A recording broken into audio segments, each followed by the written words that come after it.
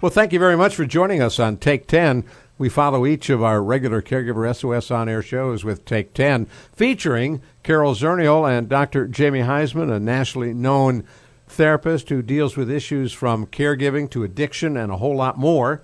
And Carol, as you know, a gerontologist of wide renown.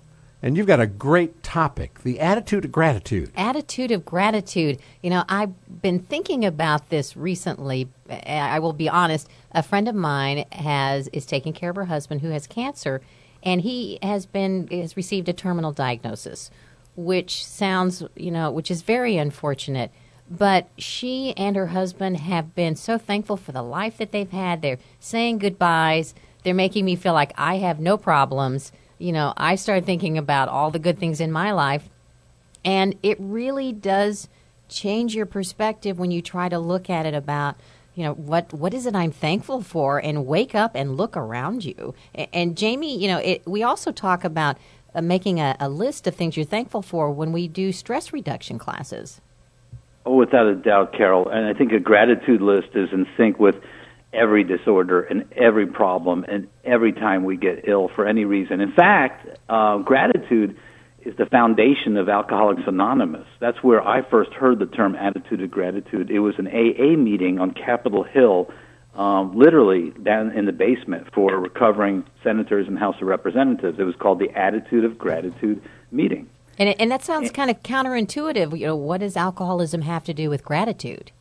Well, alcoholism, as well as any mental health challenge, as well as with caregivers when they're feeling overwhelmed, if they take a moment to focus on people and things that you're grateful for in life, other things fall by the wayside. I mean, it's so difficult to be, you know, angry and grateful at the same time, or it's so difficult to be jealous and grateful at the same time.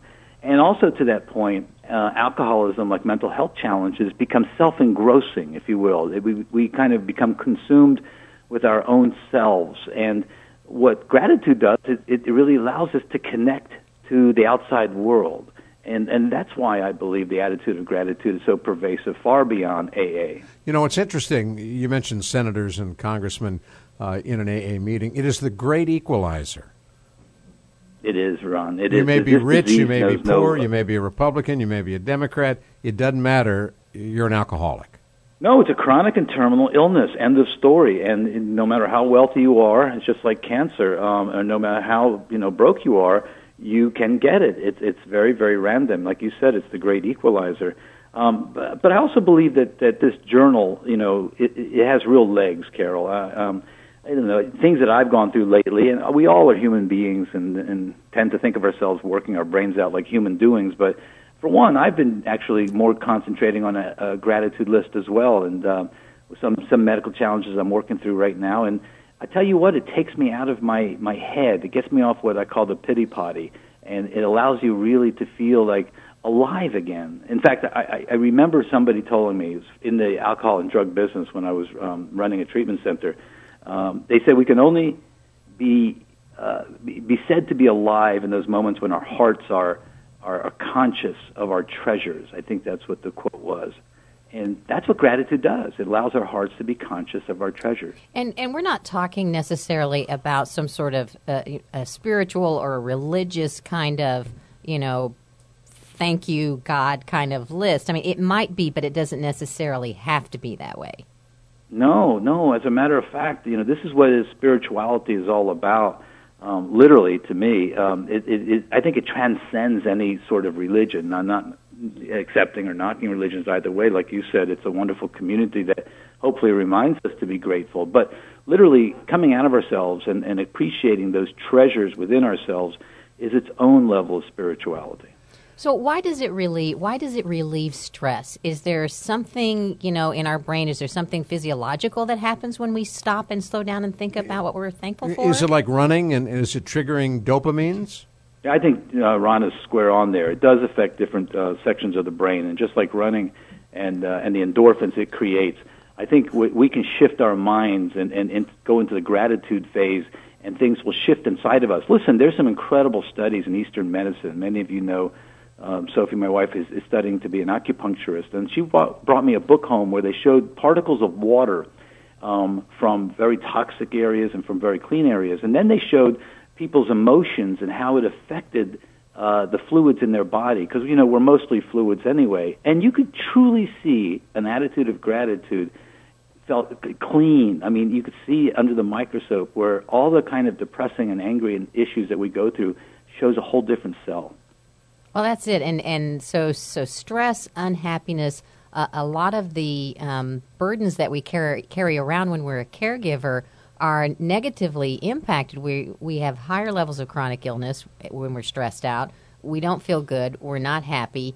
And it can become a very vicious cycle where we're just caught in this stress and caregiving and anger and frustration and hopelessness. And, I mean, you can really get wound up around that kind of a negative cycle. And we have to do something that stops that. You can get out of that, though. The gratitude is the beautiful doorway out of that self-engrossing piece. I used to see patients who I felt were never grateful.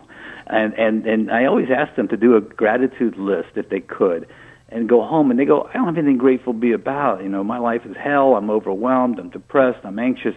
And I go, well, maybe you're right, but let's try something out. And they said, what? I said, well, I'm really sorry I heard about your daughter. Your daughter was in an accident, I heard, and got very injured. And they said, no, my daughter never got injured in any accident. I go, oh, really?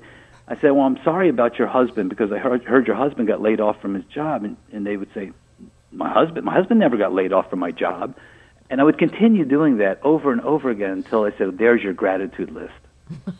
That's funny. It took them a while to get it, huh? Yeah. Well, it took them a while to get it. Well, we are doing an Aging Mastery program, which is a new program from the National Council on the Aging and our senior centers. And week 1 is they have to write a gratitude list. And so they go away, they come back with a list. And one of the senior center directors was sharing with me that number 1 on several persons' list was being thankful for the thankful list.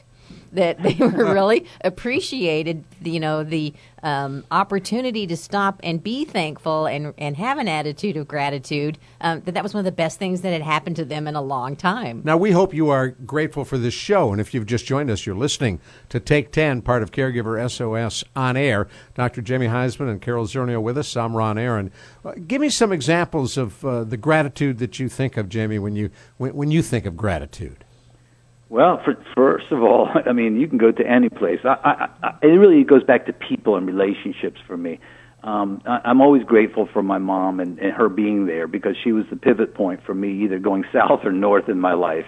And I could have well gone south and not been on this radio show today and pretty much been meaningless. But I'm always grateful that she cared enough and hung in there enough and intervened enough. And then, of course, now I'm 60 years old. I'm so grateful for having a 3.5-year-old daughter. I mean, my Lord, it was a curveball from God, as we all know. But I have to tell you, this is, again, a relationship that somebody can never take away from me. So I'm grateful for my friends. I'm very grateful for doing this show. I love being connected to you, Ron, and Carol, and to the caregivers in the listening audience.